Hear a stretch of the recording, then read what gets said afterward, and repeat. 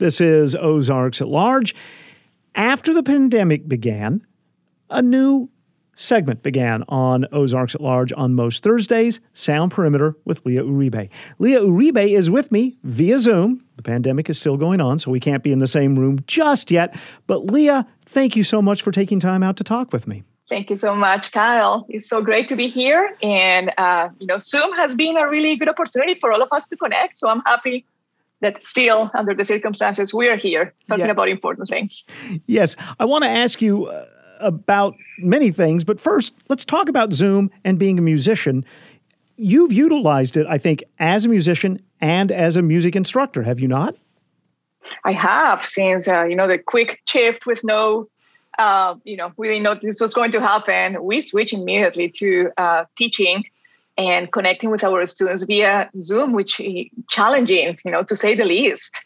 The experience, the way to direct students, we are very tactile, let me look at you read as a bassoon instructor. Let me see how your posture, let me see this fingering, and everything is very, very close. So, to adapt has been a really interesting process, but it's been, I think we have succeeded. We don't want to be here forever, but we have accomplished a lot. Sound Perimeter has been with us for about a year. What is your inspiration for what you share with us every Thursday? Well, Kyle, I come to this community and to this world of classical music with many identities. And I realized a long time ago that many of those identities of mine and people like me are not represented in the world of music, in the world of classical music, in stages, in those usual platforms, performing art centers, etc. So I came to Sound Perimeter with the intention of expanding our musical boundaries, basically, really bringing some of the music that has meant a lot to me, both as a professional musician, as a member of a community, as a Colombian person, as a minority professor, as somebody that has explored a lot of other expressions in daily life, because that's who I am. And I feel like it's important to fill into those gaps for others to be able to see themselves in the music that we share with them. It's interesting because music is audible. So some people, through whatever means, may not realize how uninclusive, if I can make that a word, how uninclusive classical music might have been in their lifetime. Absolutely. I mean, I am part of that system. I am a product of that system, right? Classical music. And I learned since very early in life to revere, the pieces of the great masters and to learn how to play the masterworks and to be proficient in a world that revolves around a very specific canon. So while, by no means, I don't want to take away the value of that music. That music has immense power to me, too, emotionally, intellectually, otherwise. But at the same time, there are many voices that have been left out for different reasons.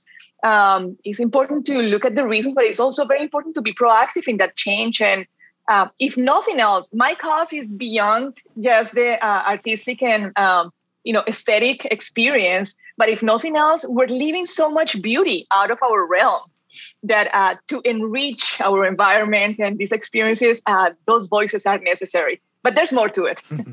There's a very important conversation about social and creative justice that we can have anytime. That is as very important as well. Well, and part of that is also happening in your podcast, which also has started since the pandemic set down upon us. That's right. And you're talking about Reflections music series, which is a very, very beautiful project, very dear to my heart and the heart of members of my team. We got a chancellor's grant back in the end of 2019 with this idea of ours just to bring some diversity. That was the initial intention. And it was very much focused around Latin American music, given that many of us in the team are from Latin America. But of course, the pandemic happened and George Floyd murder happened. And we needed to shift our intentions, our plans, and really use the power that music has to equalize, to challenge these structures, to bring those other voices, to bring conversation. So that's what we do with Reflection. So the podcast is a component of it. We also bring musicians to the forefront of the activity to teach in the music department. Those musicians that we bring to participate in the podcast, in the conversations, in the master classes are citizen artists. And what we're looking for people that are committed to excellence in music, but at the same time that are moving, their communities and change and bring a message of advocacy. So we want to learn from them. We want to partner with them. We want for them to hear what we're doing in our own community. And we want to kind of expand this interaction and create a network of people because, the pandemic has brought, of course, desolation to our arts and culture, right? Music is not happening the way it used to be. Our fellow musicians are suffering. They're not having jobs. There's a lot of healing that is needed that usually the arts, and music provides that healing, but now it's not happening. So how to rechannel what we do, heal our communities, these conversations about racial inequities and injustices and everything else, that's a dynamic of society that needs to be healed as well. And we're looking with these conversations, with these activities also to delve into that. We're also, bringing through the podcast and reflections, the intention of create some pipeline leadership. I think we need more people that look like me, sound like me, from diverse communities to come and take these roles and understand that being a musician and being an artist and that voice needs to be strong and needs to lead new initiatives in order to transform these dynamics that have been, quite small and to the privilege. Music is for all. Music, we know, anyone who listens to music knows it can be healing. It can provide a place of solace. Can it also, especially for people who have been marginalized or ignored or underrepresented, can it give a sense of advocacy and power? I think so. And actually, I am more interested in that power of music, right? I mean, I'm all about going, to the concert after a really hard day at work and forgetting about life. But really, I think it's a thought for us in this world of the arts, as arts administrators as well, to know that power that we have the platform, we have the stage. And if we uplift those communities that have not been represented, we're giving them a voice. We are rebalancing, right? And all of these situations in society, I mean, let's talk about the shooting a couple of weeks ago, the Asian community suffering, the murder of George Floyd. And that responsibility, we have to connect with those communities in the power that we have. Let's get their music. Let's get them to present what is important to them. Let's put them at the forefront. Even more so, let's give a space because this space has been occupied by the same type of, people all the time, right? In classical music, it's all about the Eurocentric model and music written by the dead white composers. Again, that's beautiful, but there's more. We have the platform to uplift these communities and to be proactive in their, being part of in our communities or to our communities in a more balanced way. And of course, for them as well, when you feel yourself, this is an interesting conversation, Kyle, because as a woman, for example, it took me years and years and years, I've been playing bassoon for a long time, to find a woman composer that wrote a piece for bassoon. It's not because they were not there. But in my mind, in our minds, there were not, or we were led to believe that music was not good enough. So we as women, and add to that, identity, many others, immigrant, minority, whatever that is, right? We feel less because we don't see ourselves in these stages. So we are led to think all the time that there's something intrinsically less about us or wrong about us, that we have to always look up to the others that are in the center, in the spotlight. So absolutely, that's what we do with music. We empower people and we empower communities, and we hopefully are creating and disrupting this to create more balance. And what I love also about this is the re-emphasis that classical music is contemporary. It's not just those composers who lived 200 or 300 years ago. It's being created now and in the very recent past. Absolutely. And that's in the other world to discover. I mean, we need to communicate with people with a living, right? That want to see their own situations being represented on a stage. And that's the other power of the arts. We see life reflected back to us. And sometimes words are not needed to really understand the impact of situations, societal changes, political structures, right? Everything is right there in the music.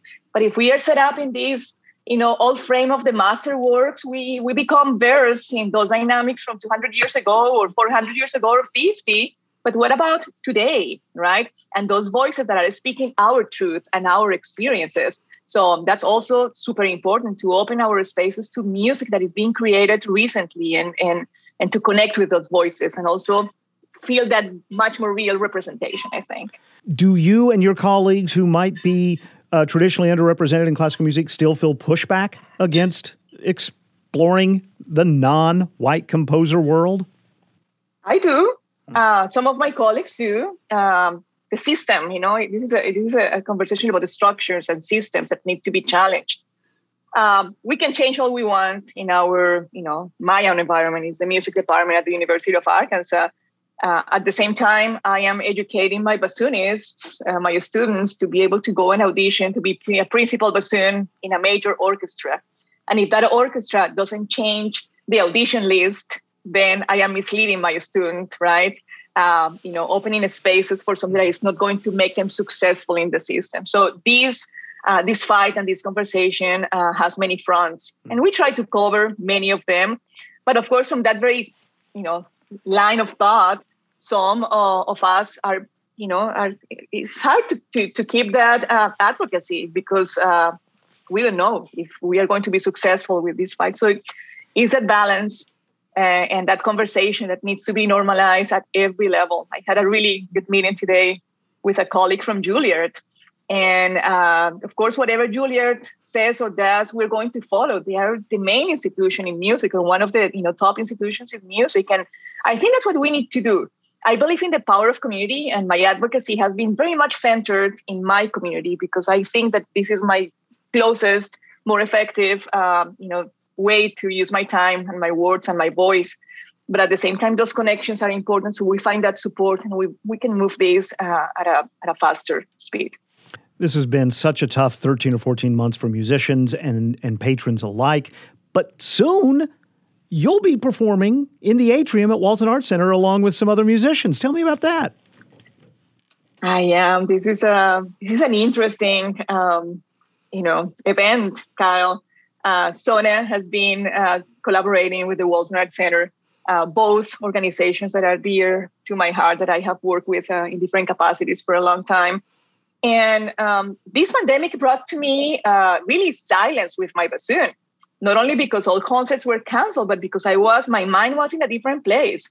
In our routine of preparing music for some, upcoming, engagement. That's how we work, and I didn't have anything to work for. So it's my coming back. There's a piece in the program by our local composer, Catherine Murdoch. It's called Swan Song. And I presented that a few weeks ago in an episode of Ozcast, this really cool project that has been going on in the area. And the Swan Song was a piece that a clarinetist from Wichita State commissioned to Catherine for his retirement. Based on this idea that he's ending and is starting something, the most beautiful song before you die, right? Or maybe not, because maybe the opportunity of transitioning and bridging into something else. And that piece will be in the program at the Atrium. And it represents exactly what has been this pandemic for me as a musician. Lots of silence, lots of reflection, lots of redirecting my energy as a performing artist as well. I think it's important for me to be very proactive in the selection of my repertoire. I have always been that way, but I want to really emphasize that advocacy. This program is all centered about minority composers, a lot of Latin American composers, women composers, new music. So I'm super thrilled that I have a group of colleagues, Miroslava Panayotova in the piano, Fernando Valencia, and Matt Bruska in the percussion. We have been playing together for a long time, and we are all connected in that idea of bringing important and marginalized music to the forefront. So that's what we're going to be doing on April 18th at 2 p.m. Thank you so much for a year of Sound Perimeter. Thank you for everything you've done to help expand our boundaries of music. I look forward to a collaboration that lasts, well, until we have our own swan songs. Thank you, Kyle. Likewise, it's been very important for me to connect with KUAF and to have your support and to you know, to feel that acceptance that my voice is welcomed with my accent and my our identities and my everything that is mine, you know, to be able to share it in a public space. So I appreciate everything KUAF does for my communities, for our community, for you know, to really, you're at the forefront of this conversation as well of diversity, equity, and inclusion, and I owe a lot to KUAF for the many steps we are moving forward. We'll keep taking those steps. Lia Uribe, thank you so much for your time. Thank you so much, Kyle.